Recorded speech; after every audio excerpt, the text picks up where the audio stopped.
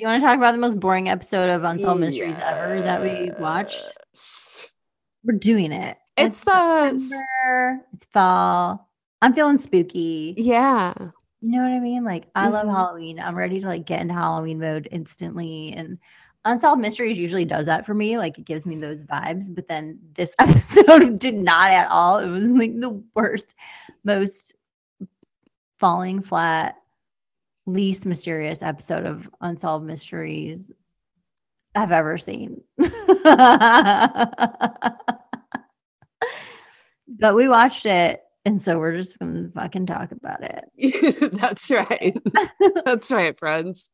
It's season 3, episode 2, and I wrote Mm. boring underneath. I mean, the only unsolved mystery here is how could this episode be so fucking boring? It's true. I mean, it's only season 3. It's like, did they already give up in season 3, episode 2? They were just like, fuck it. We're done with finding mysteries. Let's just tell sad family tragedy stories. Well, see, I have a theory. When these episodes of Unsolved Mysteries initially aired, Mm-hmm. we didn't have the answers. There were no updates. Yeah. Now, when you watch an episode, they've included an update so that you get the full story. It used to be that you would have to watch the episode and then at the end, they would give an update on a previous episode. Yeah. So you wouldn't get any answers until later because it was happening in real time. But now all of the effervescence of it has just spurted out the top because they have the updates right there. But even this episode, even with the updates, even without the updates, it still would have been just like, okay, not very mysterious. You know what I mean? I do know what you mean. They're just bummer stories. So the first story is the Bermuda Triangle. So it's like, ooh, mysterious. Everyone knows about this. There's so many things. Apparently there's like 50 ships and 20 planes that have gone down in this area. And it's like a loosely defined area off the coast of Florida. And Fort Lauderdale, Bermuda, Puerto Rico. I mean, Fort Lauderdale specifically? Yeah. Oh, damn. I went to spring break there and some weird shit did happen. Whoa. Okay. Or did I go to Daytona? Weird. Did you start in Fort Lauderdale and end up in Daytona? I don't know. Okay. That's another story. So I've never done spring break. It's fine. Don't worry about it. So yeah, that's the area. And like, so the story, I thought they were going to do multiple stories about it and like really go more deep into like a mysterious element of the Bermuda Triangle, but they didn't. They just chose one specific story about Flight 19, which it's a flight. It left from Fort Lauderdale from a naval base on December 5th, 1945. And it was 5 planes. 4 were trainees, and 1 was the instructor, the 5th plane. But apparently it said that the crew was like 14 people. So I was trying to do the math on that. It's kind of an odd number for 5 planes, but I don't know. So apparently they were like leaving these guys. This was like their final training mission before they were done with their flight school in Fort Lauderdale. And the person who was like their instructor was Lieutenant Taylor. And then as they were like the chief or whoever is in charge was going over the instructions with like the trainees. And then Lieutenant Taylor comes in and he's like, can I talk to you for a second? And then he's like, I don't feel like I should be flying today. I just don't feel right. And then he's like, why? And then he's like, I don't know. I just don't really feel right. I don't feel comfortable going out today. Sarah, do you believe that Lieutenant Taylor could have possibly had a sixth sense intuition that he was about to be sucked into the Bermuda Triangle? I would like to think that, because that would add like some element of mystery to this story.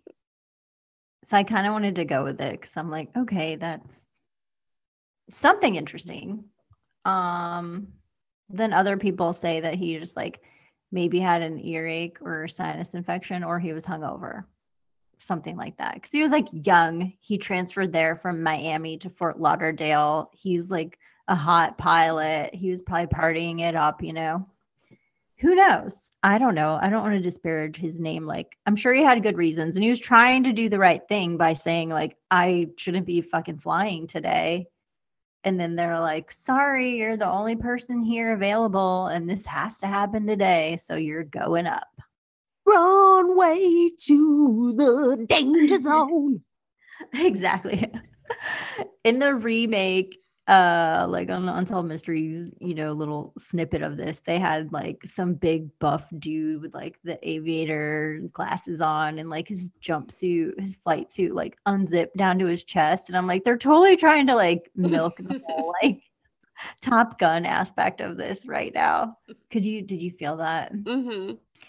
Yeah. So they go out, and then it's like, Lieutenant Taylor is just supposed to be like in the back, just watching these guys fly and like critiquing them and grading them, because they're still in training, but they're like almost done and they've flown a lot. Like they're still experienced. He's the Tom Skerritt character.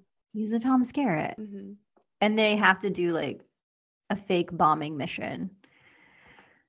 So everything goes fine. And like they do the fake bombing, the bombing drill, or whatever it's called. And then suddenly, like, as they're starting to make their way back, so they're heading back, like, in the direction toward Bermuda, it looked like on the thing. Because I think they had to do, like, one more thing. What your finger doing? They're forming on the airplane. Yeah. You think that you're reminding me of E.T. right now. Well, and there's, like, a light right by my finger.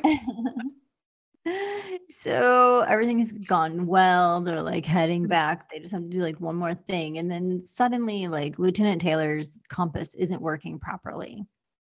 And then he's like, you guys, I think that we're lost. And it's like, well, first of all, you're in the back. Second of all, if your compass isn't working, why the fuck are you telling people to follow you? Because you're the boss? Exactly. So again, I don't want to disparage his name because we don't really know what went on. No, we don't know what happened. But they're instructees, and so they feel like they're just like blindly following him, even though they have compasses that are, I think, working at this time, and they're like, this is not right. Well, they have to by law follow their leader. Oh. I mean, that's like, you know, you can't disobey the leader's orders in the military. Orders. Yeah. And it's like, okay, well, there's 4 other planes telling you that this is wrong, but you're insistent. I mean, I feel like everybody's had a conversation with somebody where you say something to them and they're like, I don't know about that. Mm-hmm. And it's like, okay, fine. Don't believe me. I just experienced it. Yeah. So that's like the saddest part for me, is thinking like they're just blindly following orders and to their death. Well, it made me wonder, what would Maverick do in that situation? Maverick would not have blindly followed orders. And in that sense, in the moment of this episode of Unsolved Mysteries from 1990, I finally appreciated Maverick's rebellious nature from Top Gun. So I guess also because he had just recently transferred from Miami to Fort Lauderdale, you know, he kept thinking, Taylor apparently kept thinking he was over the Florida Keys because he saw like little islands. And so being from Miami, he would have been more used to that. And it's like maybe he didn't acclimate to his new environment. This is what John Myers' theory is. And he's that guy with all of the maps. He's a guy with the maps and the submersible. And I was like, is this what inspired Titanic? It's like he's just some dude like treasure hunting. He's got time, he's got money, he's got maps, he's got a submersible. Yes. And then he's looking for things and he thinks that he found like where these ships are. And it reminded me of Titanic. Did it you? I've not seen that movie. Damn it, Holly.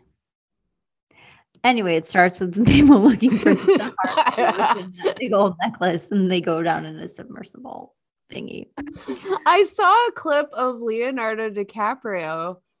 This was my first impression of that movie, and then I didn't watch it, was that I'm the king of the world thing, where he's like on the ship. And I was like, I don't want to watch that. Yeah, maybe someday.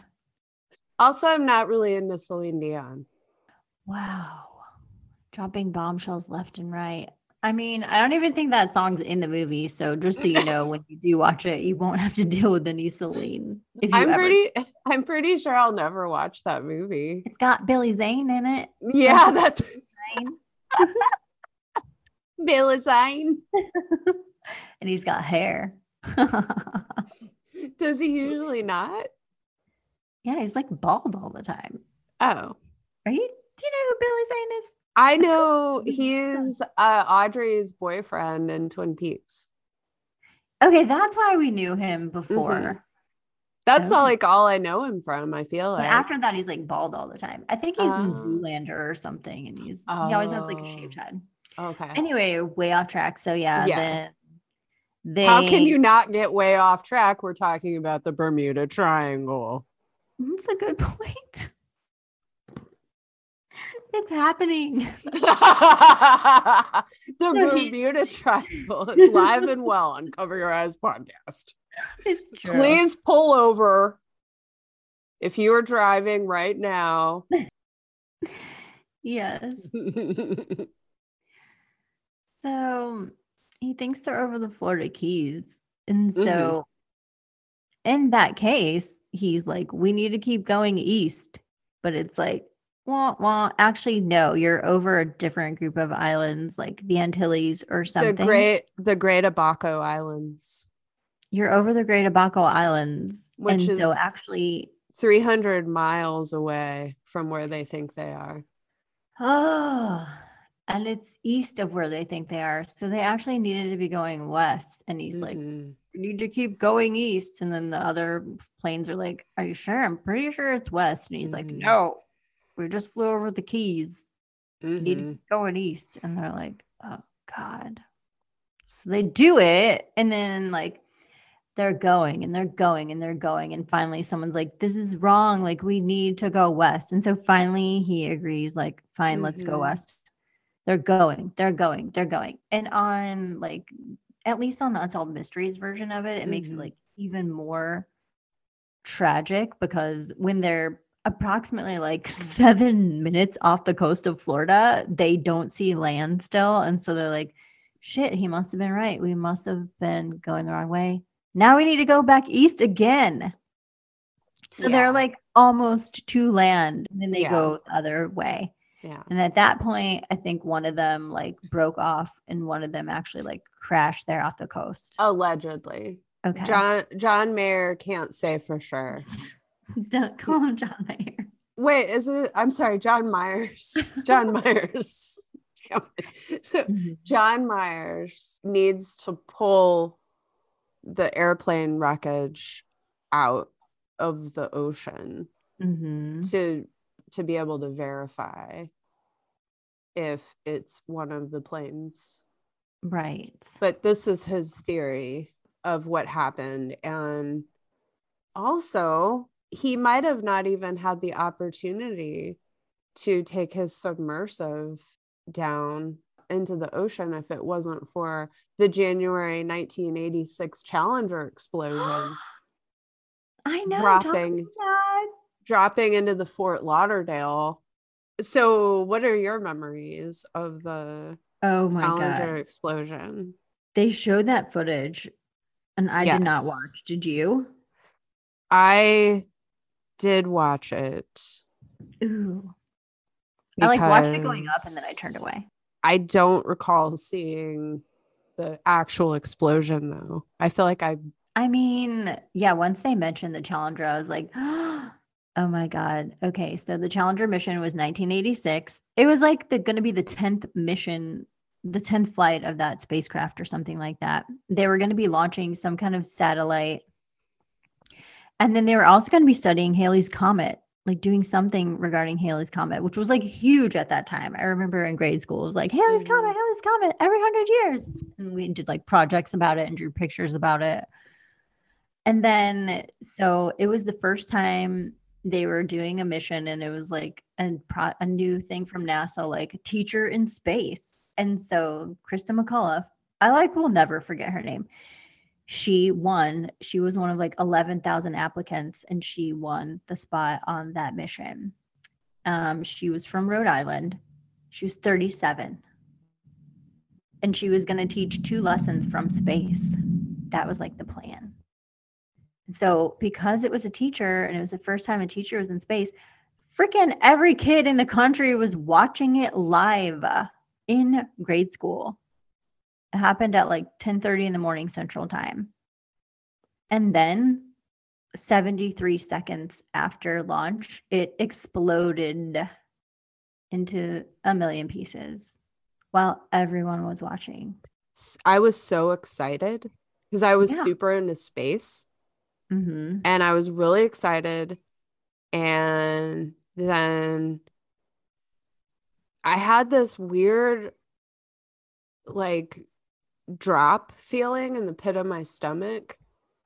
And like when we were watching it, though, like before, like we all sat down. And so I felt really uncomfortable for some reason. And then it went up and it exploded. And there was this weird feeling for me of like, that I knew that was going to happen. And so it didn't, I didn't feel surprised, but I felt really like sick to my stomach. Like I had a visceral reaction to the whole thing of feeling like really sick to my stomach. And it was a really super vivid memory for me because it was one of the first times where I felt like affirmation that the outside world wasn't safe. That the outside world is unpredictable, and it's so unpredictable that like this sure thing that's happening right now is a complete disaster, and it literally exploded into a zillion pieces in the sky. And like that's a hard fucking lesson for everybody that watched it. Like, do you remember what happened? I feel like we were each like still in our own individual classrooms watching it, and they brought it in TVs. Yes. So I remember like sitting at the desk and like having the TV wheeled up and being like all looking forward at the TV. I was trying to remember what grade. I know. So because I feel like 86, it would be like second or third grade. See, I thought it was second grade. Because I remembered Miss Harris. Right. And she was my second grade teacher. Yeah, mine too. So we were in the same class, actually. We were in second grade together. Yeah. We didn't become friends really till 4th grade. Yeah. I don't think we sat by each other. Wait, did you have Miss Stinson? Yes. Shit, we were in 3rd grade together too. What the fuck? That is weird, dude. That's so weird. About this, but we haven't been sitting by each other because our names are close. Yeah. What?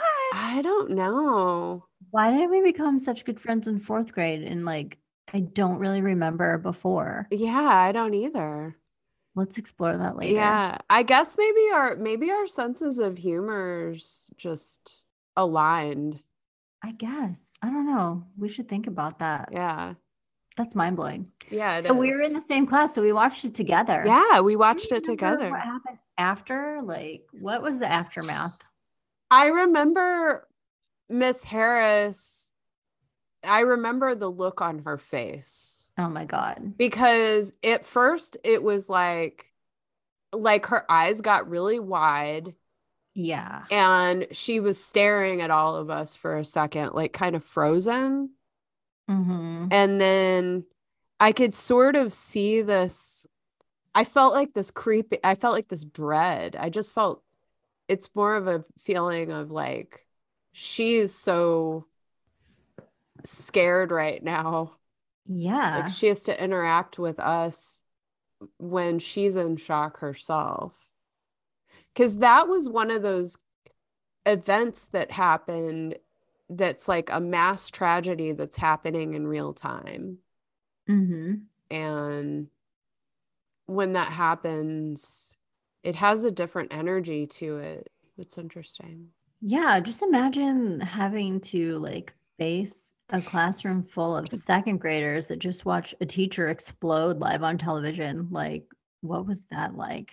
And I don't remember anything besides that look on her face. Mm-hmm. Because it was also like a moment where I felt like connected to her. Mm-hmm. Um, and it was one of the first times I felt connected to one of my teachers where I was like, oh, she's not just she's not just my teacher. She's like she's a person outside of teaching this class, I guess. It was like an awareness of that, I think, too.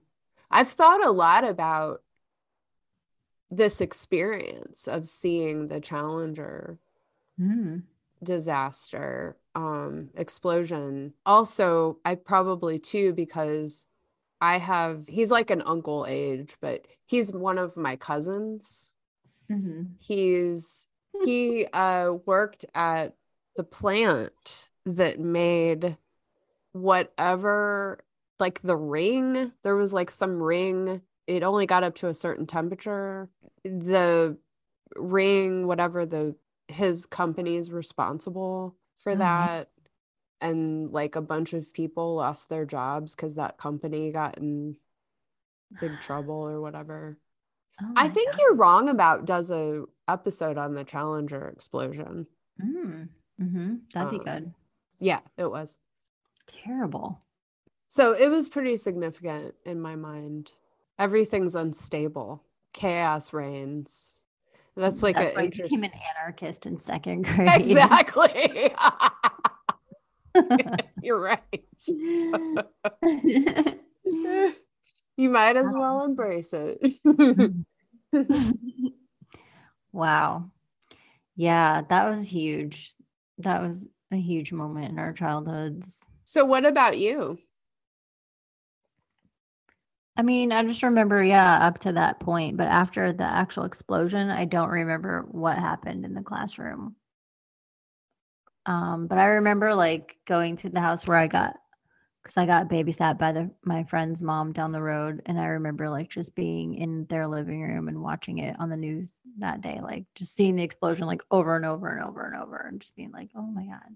I don't know. I just felt like, yeah, like sad and scared and disappointed. It wasn't a good feeling. I would even say it was worse than when a kid threw up in class and they went and put that like weird pink sawdust stuff on it. Agreed. Way worse than that. Why do I have so many vivid memories of vomit in grade school? But like for me, I agreed. I do too. There's a lot of vomiting in grade school in the classroom. Yeah, and I remember like details of what it looked like. But and whose it was. Up until like, that's like about the worst thing that happened in school. Like that, like kids puking in the classroom was like the most traumatizing thing for me at school until we had to watch the Challenger explode on TV in real time. And then it put the vomit in perspective. Oh my God. You're right. It's horrifying. It really is. I'm pretty sure there's a You're Wrong About episode Okay. That is about, they go into detail about all of the things that happened with the Challenger disaster. Mm. It's And just like, a this lot of shouldn't have it, happened. This should not have happened. exactly. A lot of it's like people being impatient. That is never good. Okay. So yeah, because of the tragedy of the Challenger explosion and where the debris landed, then it like led people to be searching that area for the debris, and then they found like, oh, here's a plane, but they thought it was just like a DC-47 or something that was like not mysterious, and they just were like not interested in it. But then John Meyer heard about it, and he was like, that might be one of the Flight 19 planes. And so he got his crew together and he went, and it matched all the descriptions of the type of plane that was, which I think it was an Avenger, it was called. I didn't write it down, but I think it was an Avenger. And he was like, yes, this is it, this is it. It was that type of plane. And then so he was able to use like the mechanical arm on his submersible to like pull off the plate to try to get to where the engine was and see if it had a serial number. But then when they brought it up, they couldn't find any serial numbers to confirm that it was like an Avenger from that actual flight. And he's like, the only way we'll know is if we can bring it up, which is like a huge undertaking, which would take like tons of funding. And so there was no update on that one. Mm-mm. Then I looked it up, and it sounds like that it actually was not one of those. I didn't think it was. They've still never been found. Yeah, because they got sucked into the Bermuda Triangle, Yeah. which is a portal that flies you into another timeline. And it's Mm. somewhere out there in the middle of Bermuda, Puerto Rico, and Fort Lauderdale. It's in the middle of Bermuda, Bahama. Come on, pretty mama. Key Largo, Montego. Ah. Okay. I feel like that song came out around the time of the Challenger too. Mm-hmm. So yeah. Cocktail with Tom Cruise. Oh, cocktail. Okay. So they never found them. And then also I read that they like sent out so like 7:30 that evening, the planes hadn't returned. So they sent out these two vessels called like not sea, like seaplanes or like Mm-hmm. flying boats, they basically called them, Mm-hmm. to look for them. And then those never returned. Right. But apparently they think that they just blew up because they were like notoriously bad at not catching on fire. I mean, that's a big coincidence still.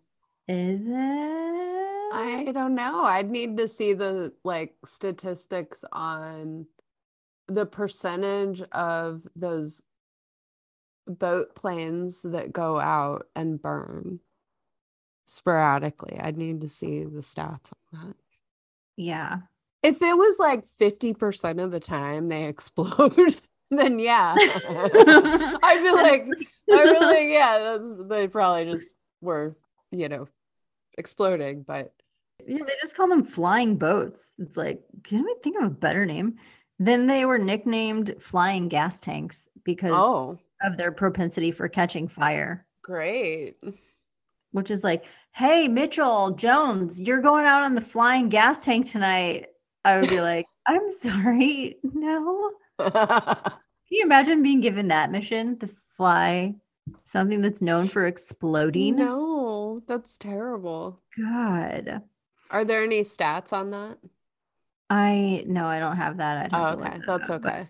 apparently, like the seaplane may have gone up in flames, and there was like a passing merchant ship that spotted a fireball and found evidence of an oil slick in the ocean. So it's like, it was probably that. Okay, yeah, that one sounds like it just exploded. So altogether, 27 people died because of the planes that went down and then the seaplanes that went out to look for them. Wow. I know. None of them were ever found. So sad. And it was all just for a training mission too, which makes it even Mm-hmm. more sad, you know? Man. If only Taylor hadn't had to go out that night and they could have put someone else in his place or just waited like one day. Couldn't they wait one day? It wasn't like even like a real mission. You got to stay on a schedule, Sarah. I know. It's more important than anything else. Yeah, so that's a tragic story of Flight 19 in the Bermuda Triangle. Jeez Louise. Now, I bet that there's probably a lot of good explanations for the Bermuda Triangle rumor, but I like to think there's a portal out there that sucks the plane up. I think it's more interesting to think of something supernatural or like Mm-hmm. even if it is just like some actual like geological or magnetic field phenomenon that is explained by science, but it still is like mysterious. You know what I mean? Yeah, definitely. That messes with people's compasses and just Mm-hmm. like another dimension. Mm-hmm. I guess in the movie Close Encounters of the Third Kind, they say they reference Flight 19 and they say that it got like somehow mysteriously transported to like a desert in New Mexico. See? Mm-hmm. That's probably where I got that story. Mm-hmm. Because I saw that movie when I was a kid. Is that the one with Richard Dreyfuss? Yes. Okay. It is. I'm Richard Dreyfuss. Okay. Oh gosh. So that's that story. There are more apparently since like so many things went down there. But then, people say that like statistically there are no more lost ships or planes there than there are in any other large body of water that's frequently traveled. Well, there They you also go. say that there's something called like super waves or something where the waves get up to like 100 feet tall there because of where it is, like the confluence of areas there at the tip. And they're like crazy storms. And so that could like destroy any evidence of planes or ships because the waves are so treacherous there. Wow. Yeah. Apparently 100-foot wave is pretty I like this reason. Mm-hmm. This one's my favorite. Really? Yes. Good. The wave suck is my favorite explanation. Yeah. Okay, good. I mean, it's like still interesting, but could be real. They're called rogue waves. They're massive waves, can reach up to 100 feet and would theoretically be powerful enough to destroy evidence of ship or plane. It's located in an area where storms from multiple directions converge. It's basically everything I already said. That's a portal. Where all of the waves converge with maximum force. Yeah. Portal. It's true. It's a water portal. It's a water portal. I like it. Let's go with that one. God, I'm glad we solved this mystery. Yeah. You should tell someone. Thanks to your Cracker Jack research. Thanks. My crackpot ideas. Cracker Jack. Yeah, so the rest of the stories were just like sad stories that mainly have to deal with like poverty affecting people's lifestyles and ability to make their own choices. And the need for birth control. Yeah, and the need for birth control. That was like the theme of the rest of the episode. Don't get me started. Don't get her started. It was like the next story was a woman who basically just kind of like they say got in with the wrong crowd in high school and was like involved in a robbery, like an accessory in a robbery. And so she got sentenced to a year in jail and she like had a baby in jail. So they took it away and she gave it up for adoption. I think they said she like willingly gave it up for adoption. Then it like happened again and she was in jail and pregnant and she kept the baby and like raised it in the nursery of the jail for like 10 months. But then eventually she like caved to outside pressures, they said, and gave that baby up for adoption. And it sounds like she kind of got like swindled into signing some papers that she didn't. Her name's Marge. And Marge was visited by an attorney for her mother. And the attorney for her mother was going to take custody of the baby. When she was looking over the papers to sign, and she was like, I don't understand any of this. And the attorney said, don't worry about this. That's just some legal jargon. You can sign here. That was my favorite quote. That's always good advice. The reenactment. I'm sure it was exactly like that. I know, it's horrible. But it was for her mom, so it's like I think her mom was trying to help. But she was also didn't have the resources to take care of the baby. So then it got adopted out. She got adopted out from there. Exactly. And then it happened a third time. And this time she just like, I think she said she just willingly gave the baby up for adoption again because she knew that it was like, she thought it would have a better chance at having a better life. Yeah. So then later she like gets on the right path, sets herself straight. And then she's like, you know, I miss my babies and I want to find them. And then the one girl, this is the best. So the story starts out with this like little girl with giant red curly hair in like a rainbow outfit sitting on a flowered bedspread. And they're like, and her name is Jackie Dragon. And her mom's last name is Ryder. So they're like Dragon Ryder. I know. I wrote the same thing. I was like, Jackie should hyphenate her name to Dragon Rider. That's the coolest name ever. I know. Yeah, Jackie has the most incredible lady mullet I've ever seen in my life. It is curly. It's like that beautiful coppery red. And it's a full-on mullet. It's like a power mullet. I would call it like an aggressive power mullet because it's like super curly too. And it's just like no apologies here. There are no apologies going on, and I love it. I love Jackie Dragon Rider. I was so happy she found her mom. And she lived in the prison for 11 months, the first 11 months of her life. Oh, she's the one. Yeah, and as they told the story in a weird order, I've got to say. They kind of it was. I think it was because they were trying to create like a mystery out of something that wasn't a mystery. Okay, go on. But so Jackie Dragon, when she was a kid, she was super into lady prison movies. That was the funniest part. And I was like, if my little girl was into lady prison movies, I would be like, oh, I wonder if you like the ladies. I know. But Jackie Dragon, it didn't have anything to do with that. Jackie Dragon, that's neither here nor there.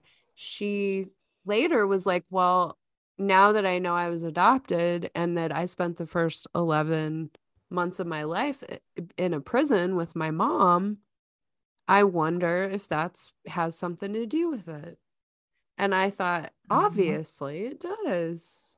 I'd say so. That was so interesting.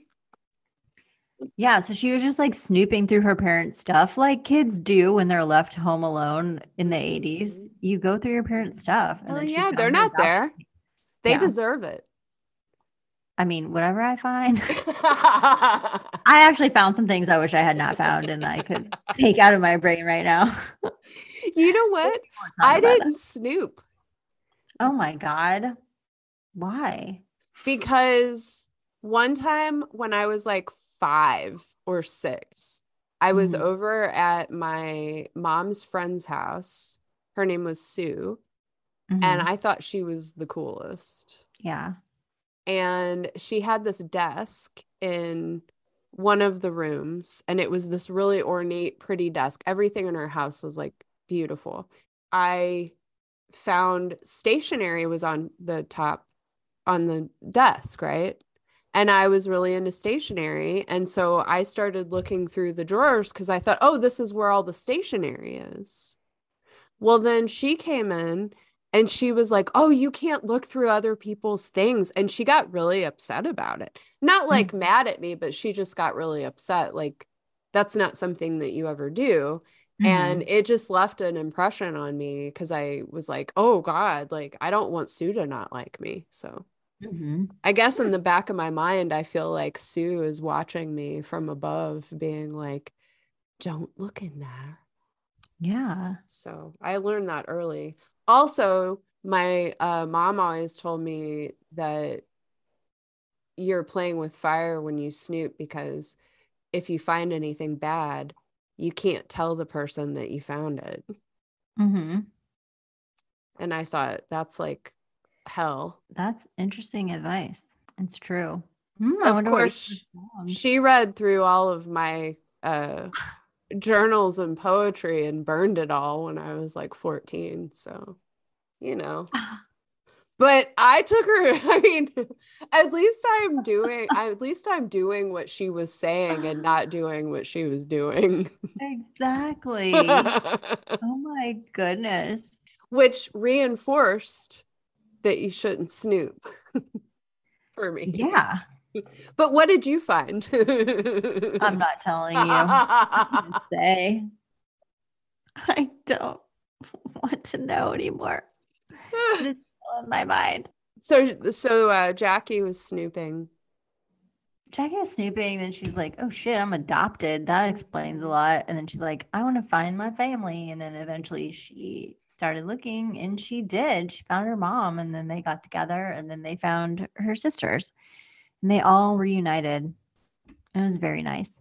And they were all doing well. Yeah. And Marge, the mom, Marge Ryder, she was wearing the most awesome 80s cat shirt whenever they had the final like reunion when they were all finally together. It was great. Yeah. And then the other story was about a poor family that got in trouble for being poor, and all of the kids were dispersed. I And know. like the mom was just left, and all of the kids that were on, they're adults now, they were like, we were all happy together, like we were fine. And then the people just came in and were like, y'all are too poor, and the kids got taken to these different orphanages, and it's like, what the fuck? I know. It's so sad. I've seen multiple stories like that on Unsolved Mysteries. And I mean, I know there are tons of them, and I'm sure it still happens today. But typically today, if it's just poverty, there's more assistance. I think it takes more to get your kids taken away now. And sometimes they're like taken out of a home when they should be. That's a whole other story. But they all ended up together. Yes. Too. That one really made me cry. It's so sad. I was full on fucking crying when I was watching that episode. Oh my God. Or that segment.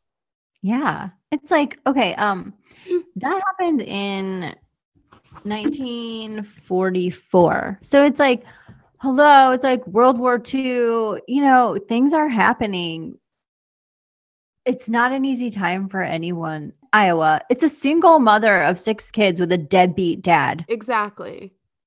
First of all, you're a woman in 1944. Like, how many job options do you have? I'm sure she had like 0 education, probably. She probably came from poverty too, like a woman in the 40s. Yeah. Well, and who's going to take care of your kids? Who's going to watch your kids while you're at work? No one. Yeah. Maybe someone could, but who's going to watch 6 kids? Yeah. The dad's, like they said, barely in the picture. So it's like, she's on her own, struggling. The kids are well adjusted, like you said. They said they were fine. They didn't realize they were poor. Like a lot of families don't, because it's subjective. And it's like, as long as they're happy together and they love their mom and they love each other, then why not use your resources to just give them some food instead of ripping their family apart? Why is that the solution? It was like she was being punished for being a single mother. She was. And her children were punished for being born to like a poor single mother. Even though it's like, oh, good. Okay. Yeah, you got taken in by some dude that's a deadbeat. Mm-hmm. And now you're supposed to be judged and punished because he promised you the world and gave you 6 kids and no support. Mm-hmm. But that's your fault because Sarah, Eve, hello. Mm-hmm. It was terrible. It's like all the kids slept on like one mattress on the Mm-hmm. floor. And then the woman's like, "What did you have for dinner last night?" And the girl's like, "Puffed rice." And Mm-hmm. then the woman just gives the mom a dirty look like, "Oh, you piece of trash." And then she goes through all the cupboards and they're bare. And she's just looking at the mom like, "You're terrible and you don't deserve these kids. These kids need something better and we're Mm-hmm. taking them." So, like 3 months later, they just come and take them. And they tell the Mm-hmm. kids that they're going to the movies. And then Mm-hmm. they're just like, not only Yeah, taken from their mom, which is like super trauma, then they're separated from each other. And 3 of them, like the littlest ones, get adopted right away because it's of like, course. oh, little tiny cute ones, we'll take Mm-hmm. those. And then the older ones are just like left in an orphanage. Yeah. And then the girl was like crying and crying and crying. She's like 7, so she knows what's going on. And then she gets punished by the orphanage woman for crying Mm-hmm. and she locks her in a closet at night. Mm-hmm. Mm-hmm. You're going to stay in this closet until you learn to quit crying. Mm-hmm. And it's like, it doesn't work that way. It's so terrible. And it's like, guess who funds the orphanages? Like, probably the state or something. Whoever Yeah, is paying for the orphanage, just pay for food for these families so they can stay together instead of torturing the entire family and like traumatizing everyone and then sending them into like foster homes where the kid had to work on a farm, which he was like, I think they just wanted a farmhand. absolutely. Yeah. And they're just like, free labor, we'll take some Yeah. foster kids, send them our way, and we'll Mm-hmm. just neglect them and make them work really hard And collect the stipend. and collect the stipend, which is like, maybe that stipend could have gone to their fucking mom so she could buy them some food. Wow.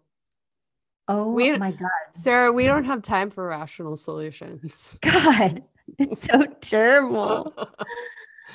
But like you said, and so you know what? So then the kids from the foster home were like, this is terrible. Like, I'd rather be in the goddamn orphanage. They went back to the orphanage and then they stayed there. It said until like 1952.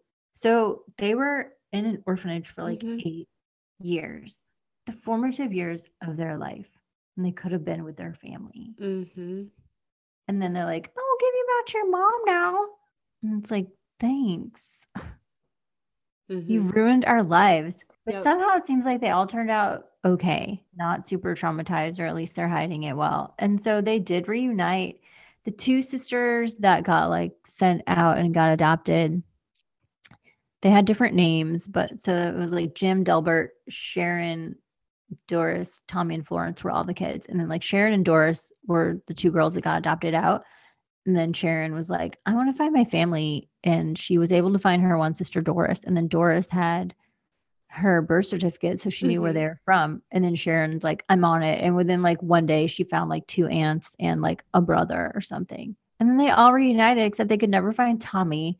But then later at the end, it says they did find Tommy too. Mm-hmm. Yeah, So the they all found update. each other. Yeah. Part that really got me was whenever the one sister was saying that their family's not going to be whole until they find Tommy, and they showed this Mm-hmm. little picture of him as a little boy.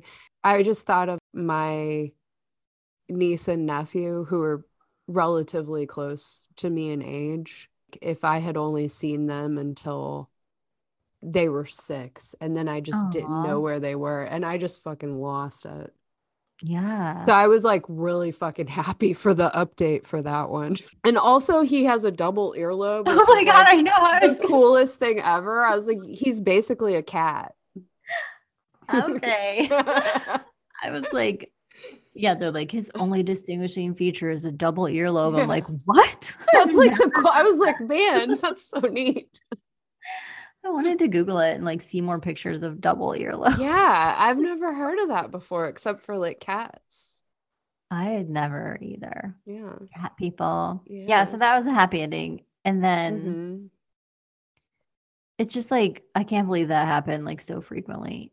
It's taking resources away from pulling kids out of actual abusive homes where the adults are violent, Right. be it emotionally, physically, sexually, however the adult is mistreating and making it unsafe.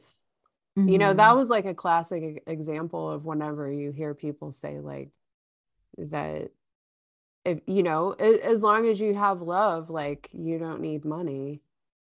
Not that you don't need it, but you can be happy because they were a happy family.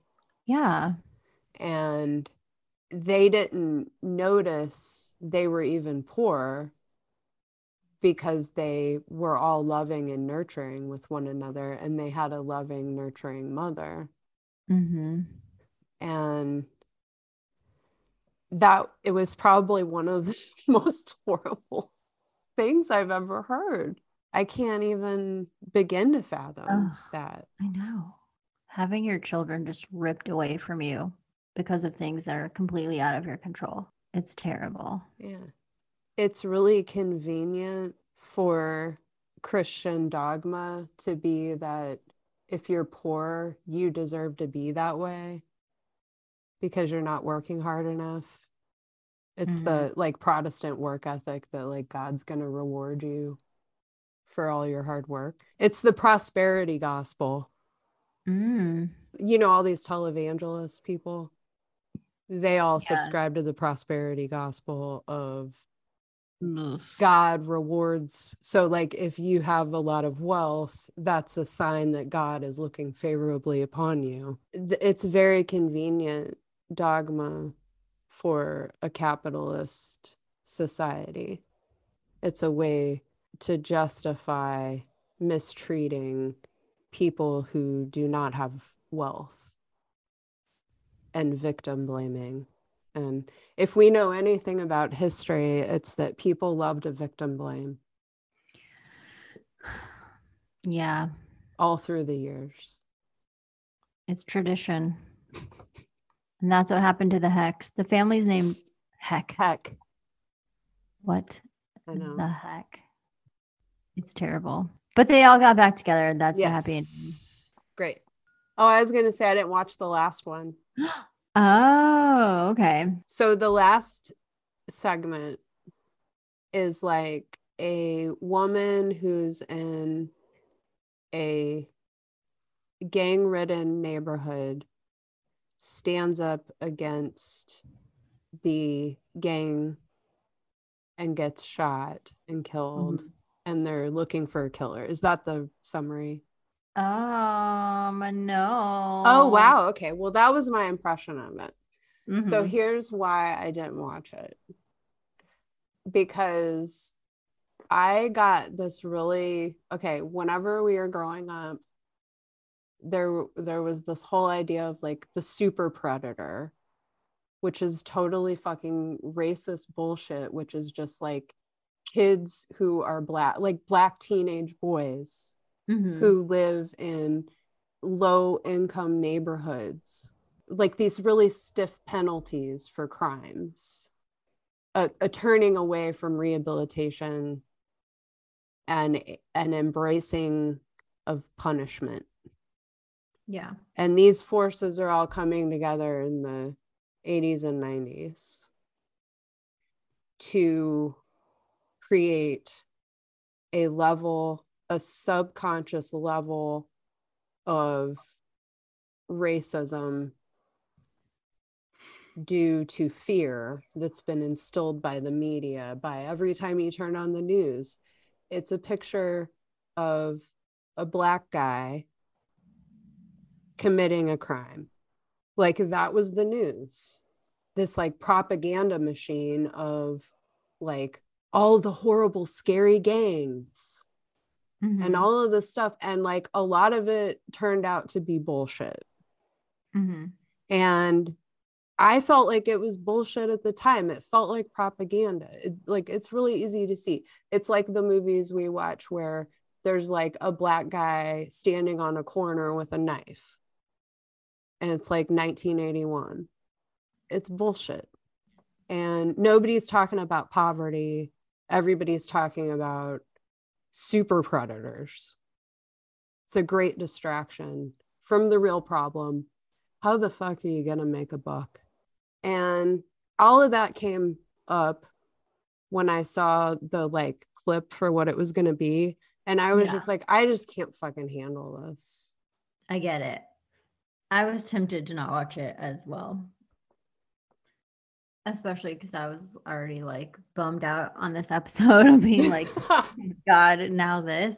But so, yeah, it's a woman. It's in Palo Alto, California. And apparently Palo Alto is where Stanford is. So it's like all like Ivy League and fancy. But then like East Palo Alto like is just like a regular neighborhood.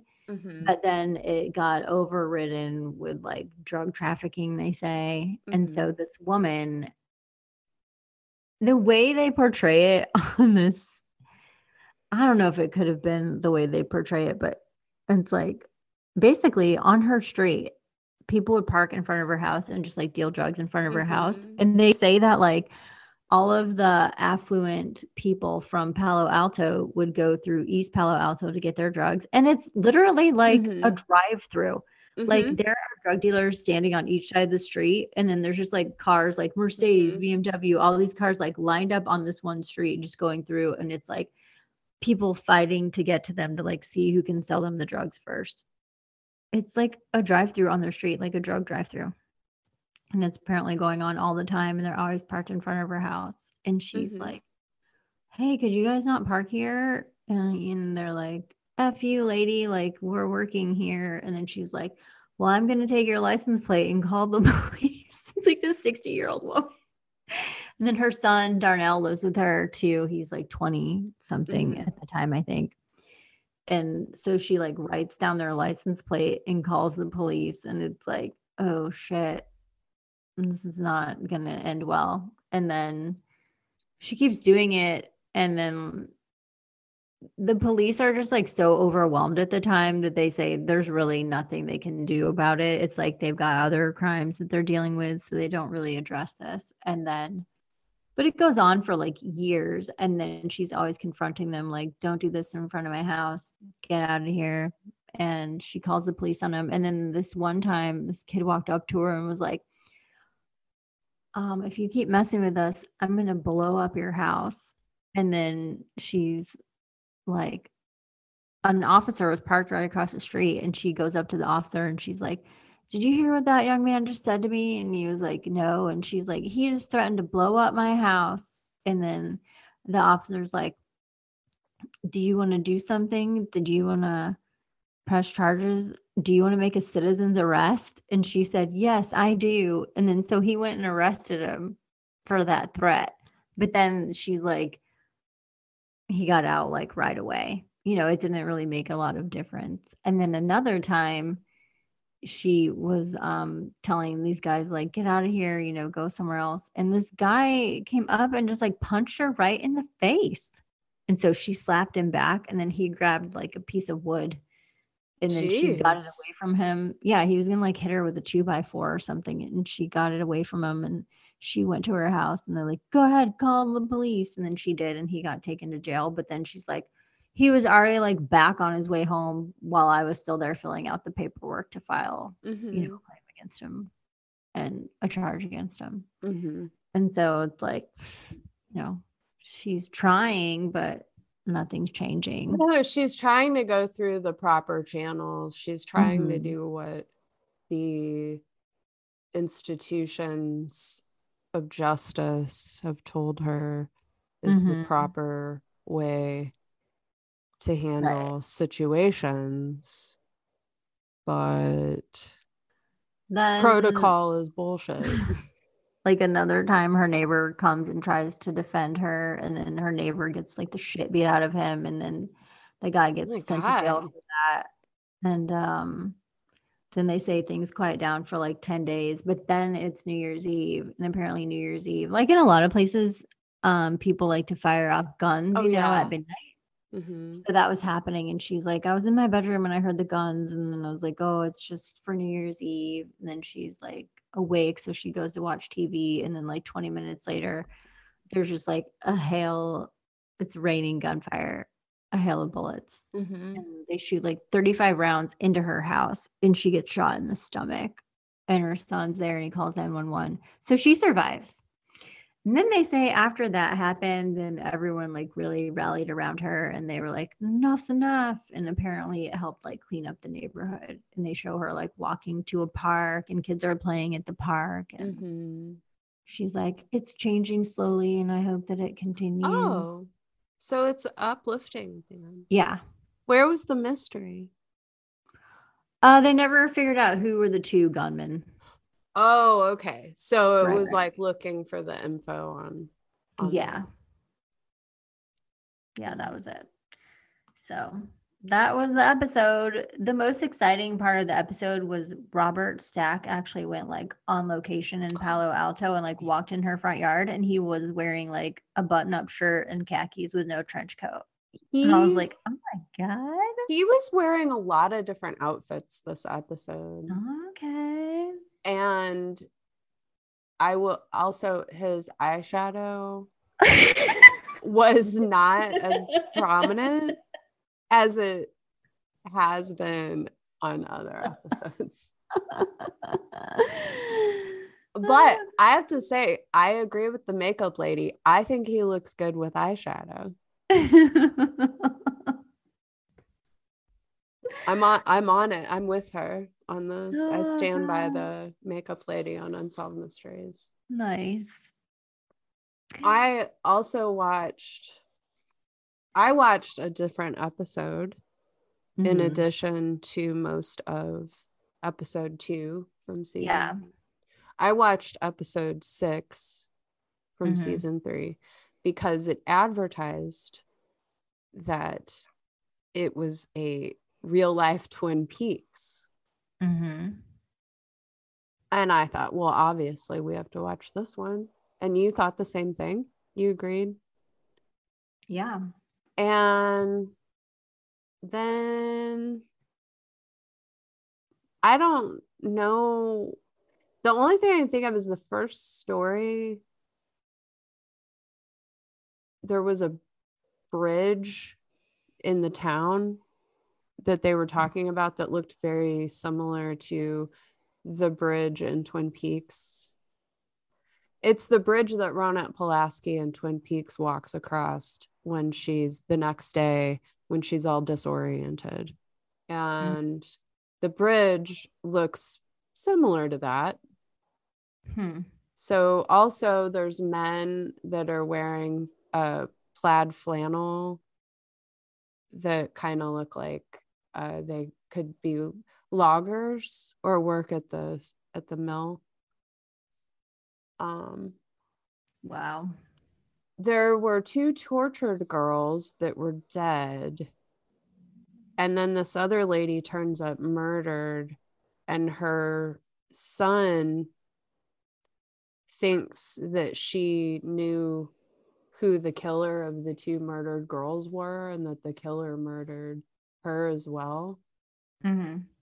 20 years ago, 20 years later, the son gets killed. He gets shot through the heart. God. Turns out, though, that it was a murder and it didn't have anything to do with the 2 tortured girls that they talked about at the beginning of the show from 1964. Which is the part I assume that had to do with Twin Peaks, because there's 3 murdered girls in Twin Peaks, but 2 of them that we're aware of before we get into Fire Walk with Me, the movie. Teresa Banks. Well, actually, no. I guess we do know about Teresa Banks. Yeah. Anyway, I'm a little rusty. I guess they were just really trying to jump on the popularity of Twin Peaks at that time. That must have been the time. Right. It was at the peak of Twin Peaks. Exactly. So they were just like, this is close enough. Okay, so sorry. This episode already sounds way more interesting than the other one. Right? Okay, so then another story was about kids in an orphanage that they were being abducted by this woman, Georgia Tan, and then is this in Memphis? adopted. I know this story. Yeah. It's terrible. Oh my God. Really? I'm sorry, but you owe me an apology for making me watch the other episode instead of this. I'm sorry. I am sorry I thought that the other episode would be more interesting. I'm very sorry that I thought that, and that I told you that we should watch the other one. I should have just said, yeah, let's just watch this one and we'll try to figure out what about this episode is supposed to be like Twin Peaks, which is the real mystery. That's true. Oh my God. And what was the other? Was there a third story? Yeah, there was and I actually remember this from when it aired, of like the identical twins. Nature's Whimsy. What's that mean? That's what they said. Identical twins are nature's whimsy. Oh, okay. It was just about twins in general. It was like Robert Stack was like, identical twins. Proof of nature's whimsy. It was like that. And I was like, nature's whimsy. That's hilarious. It was great. But yeah, it was about these Mark and Jerry Levi, who were separated at birth, and they're identical twins. And then they reunite 33 years later, and they're both firefighters. Like, it's like everything about them is like exactly the same. Like, they do all of the same stuff. Like, eat the same foods, they have the same habits, like they have the same mannerisms. It's as if they never grew up apart from one another. Wow. And then there was this other twin couple who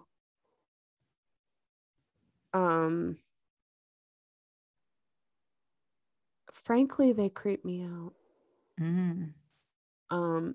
Lavona and Lavonda. Okay. And they married identical twin brothers. Oh no. So there's pictures of both couples, and each is a set of the other. And then they always dress the same. Oh no, the boys and the girls. I don't know about the guys, but the women were always dressed the same in like all of the pictures and all of the interviews and everything. Okay. And they're mirror image identical twins. So like the Lavonda has, poor eyesight in her right eye. Lavona has poor eyesight in her left eye. Like, oh my God. It's like that. And they have where one of the twins got into an accident, and the other twin actually saw the accident and was able to take her dad to the road, like where the twin had that. Saw it in her mind. Yeah. Holly, this is the stuff that I love. Shit. I think I would have loved this episode. Damn it.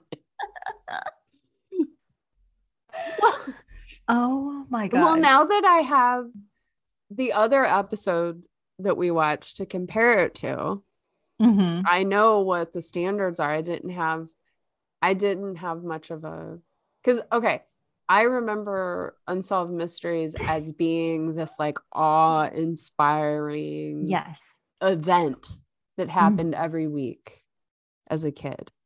It's true. And I never missed an episode. I know you were crazy about it too. I was.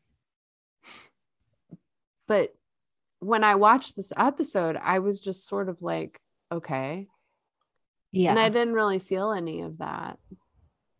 And so I think that's why I thought, oh, this episode's boring. Maybe, the good one, there's another one that's really good. And it's probably the Bermuda Triangle one. Damn it.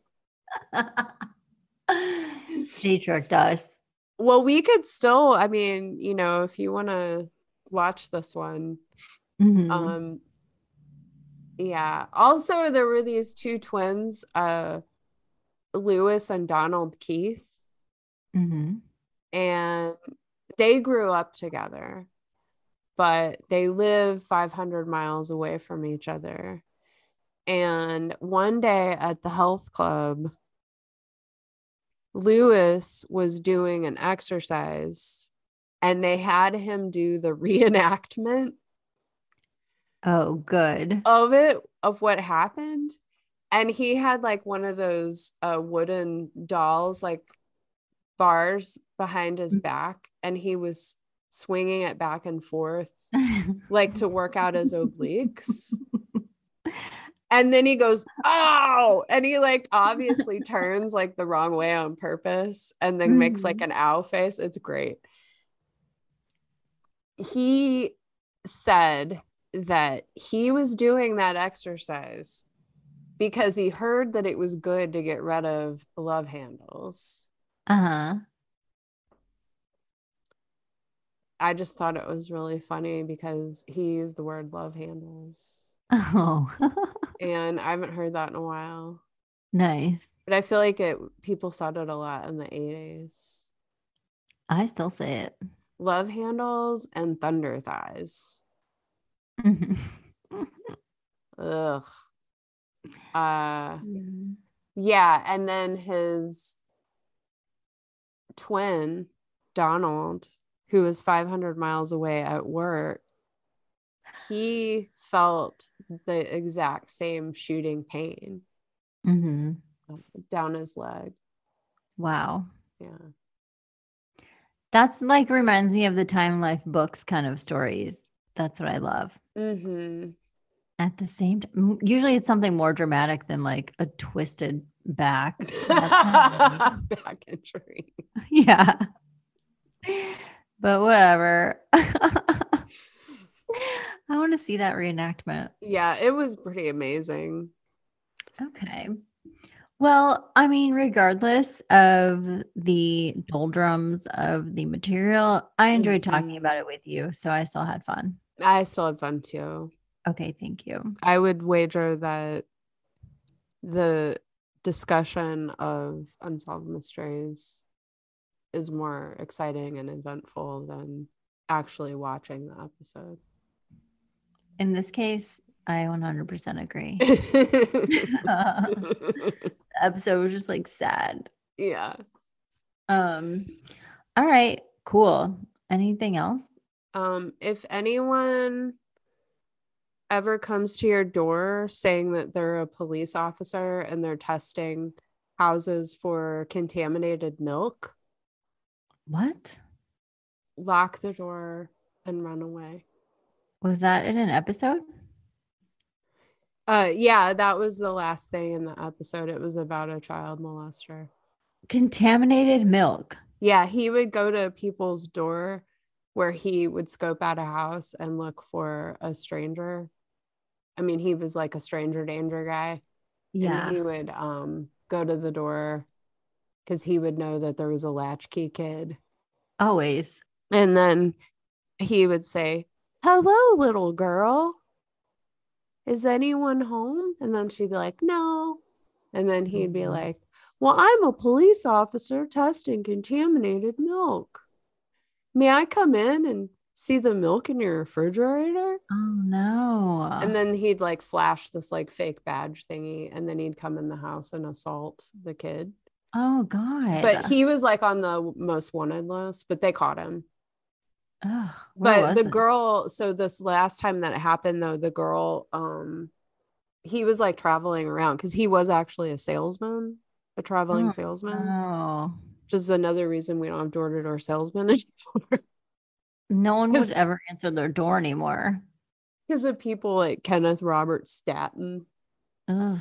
Yeah, he was diagnosed as a criminal sexual psychopath, and then they set him free because he had already like messed up kids and violated and abused them and got sent to prison and diagnosed. And then they were like, oh, you know what? We need to put some of those Black teenage boys that were selling weed on the corner in jail. So, hey, Kenneth Robert Staton, you can go ahead and leave jail. Oh my God. Even though a psychiatrist diagnosed you as a criminal sexual psychopath. Mm-hmm. And then he started doing this whole thing like as soon as he got out again. What were you going to say about the last girl that happened to you? Oh, so she let him in because he flashed the badge, but she was like really hesitant. She was skeptical. Yeah. Finally, though, he talked his way in, and then she screamed really loud and just like fought him, and he ran away. Oh, wow. Yeah. And then they called the cops, and there was like a bulletin put out because it was like pretty obvious that because they already had record of him and stuff. Mm-hmm. So she probably saved the world. Her like strength and quick thinking saved the world from a future serial killer probably killing kids, because like he was obviously escalating and like well on his way to just getting worse and more depraved. God. But then they caught him after the episode aired. Mm-hmm. Oh, and then there was like a picture of him, and he was wearing like those like serial killer glasses. He looked like he had like serial killer glasses on, and he looked like a wax figure. Like it was creepy. He was really creepy. Oh my God. So yes. So wow. There's some fear. Like, why did they leave us with these stories? Like, I kind of want to watch more of these and see what the pattern is of the order of story. Because it's kind of, but see, that's the other thing, is that watching these now, because they include the updates to the story, there's no tension. Like, I kind of want to watch, I wonder if there's some on YouTube that have been recorded and uploaded from a VHS that's like original, that if it would have that old magic that I bet you could find some on YouTube. Yeah, that's where I would look. Wow. Okay, so 2 episodes. That one, 2 and sounds 1. like a whopper. Yeah, I mean, there's a lot. I feel like I might want to tell you, do you know about the twins? The woman that like takes over her twin's life, and she had like poisoned a bunch of people and her family and stuff. This is a real story. Yeah, this is a real thing that happened. No, we should do an episode about it. Yeah. But the twin thing made me think of that, because I'm actually reading a book about her right now. Are you serious? Yeah. And then I watched that and I was like, oh yeah, I'm interested in that. Okay. Twins, they're proof of nature's whimsy. Exactly, Sarah. You are correct.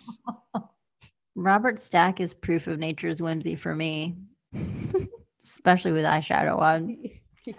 I got hit on by twin girls before. Oh. And it was real fucking weird. And I did not like it.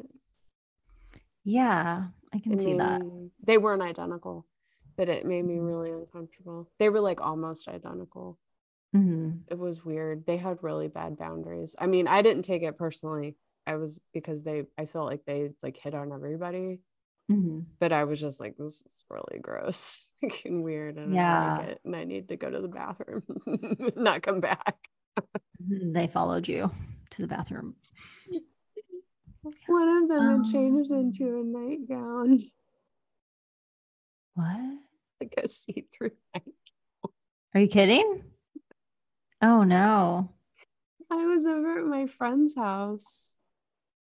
It was a whole thing. Anyway. Oh my yes, I God. have. You know what they say about me? Men want to be me.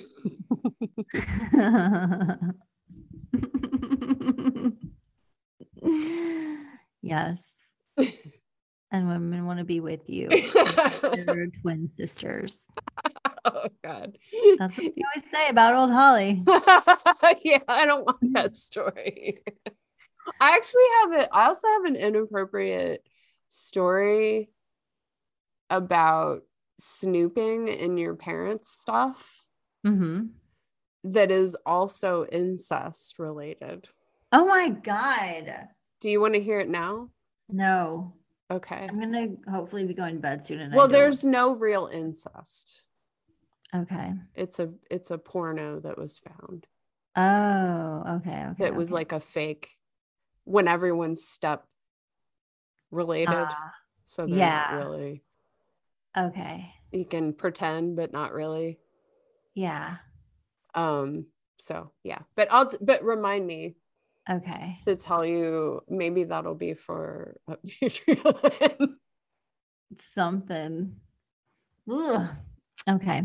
All right. Well, that was all interesting. You know how you just went, ugh?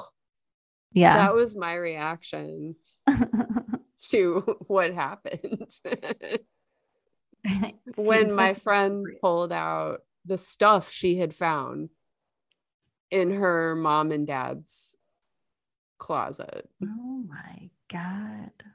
Yeah. Now make this a Patreon, please. Okay. Exciting and disturbing. Okay, mysteries were solved and a good time was had by all. Thank you for joining us. Indeed. We love you. I love you, Holly. I love you, Sarah. Thank you. I love you, listeners. Bye. Bye. Fiber-rich foods or prebiotics are the number one gut-healthy thing you're not eating enough of. According to the USDA, more than 90% of women and 97% of men do not meet their recommended intakes for dietary fiber. Supergut makes getting this essential nutrient back into your diet easy and delicious with award-winning foods that are clinically proven to boost gut health and all that comes with it. Go to supergut.com and use code Ethan to save 20% on your first order. That's SUPERGUT.com, code Ethan to save 20% on your first order.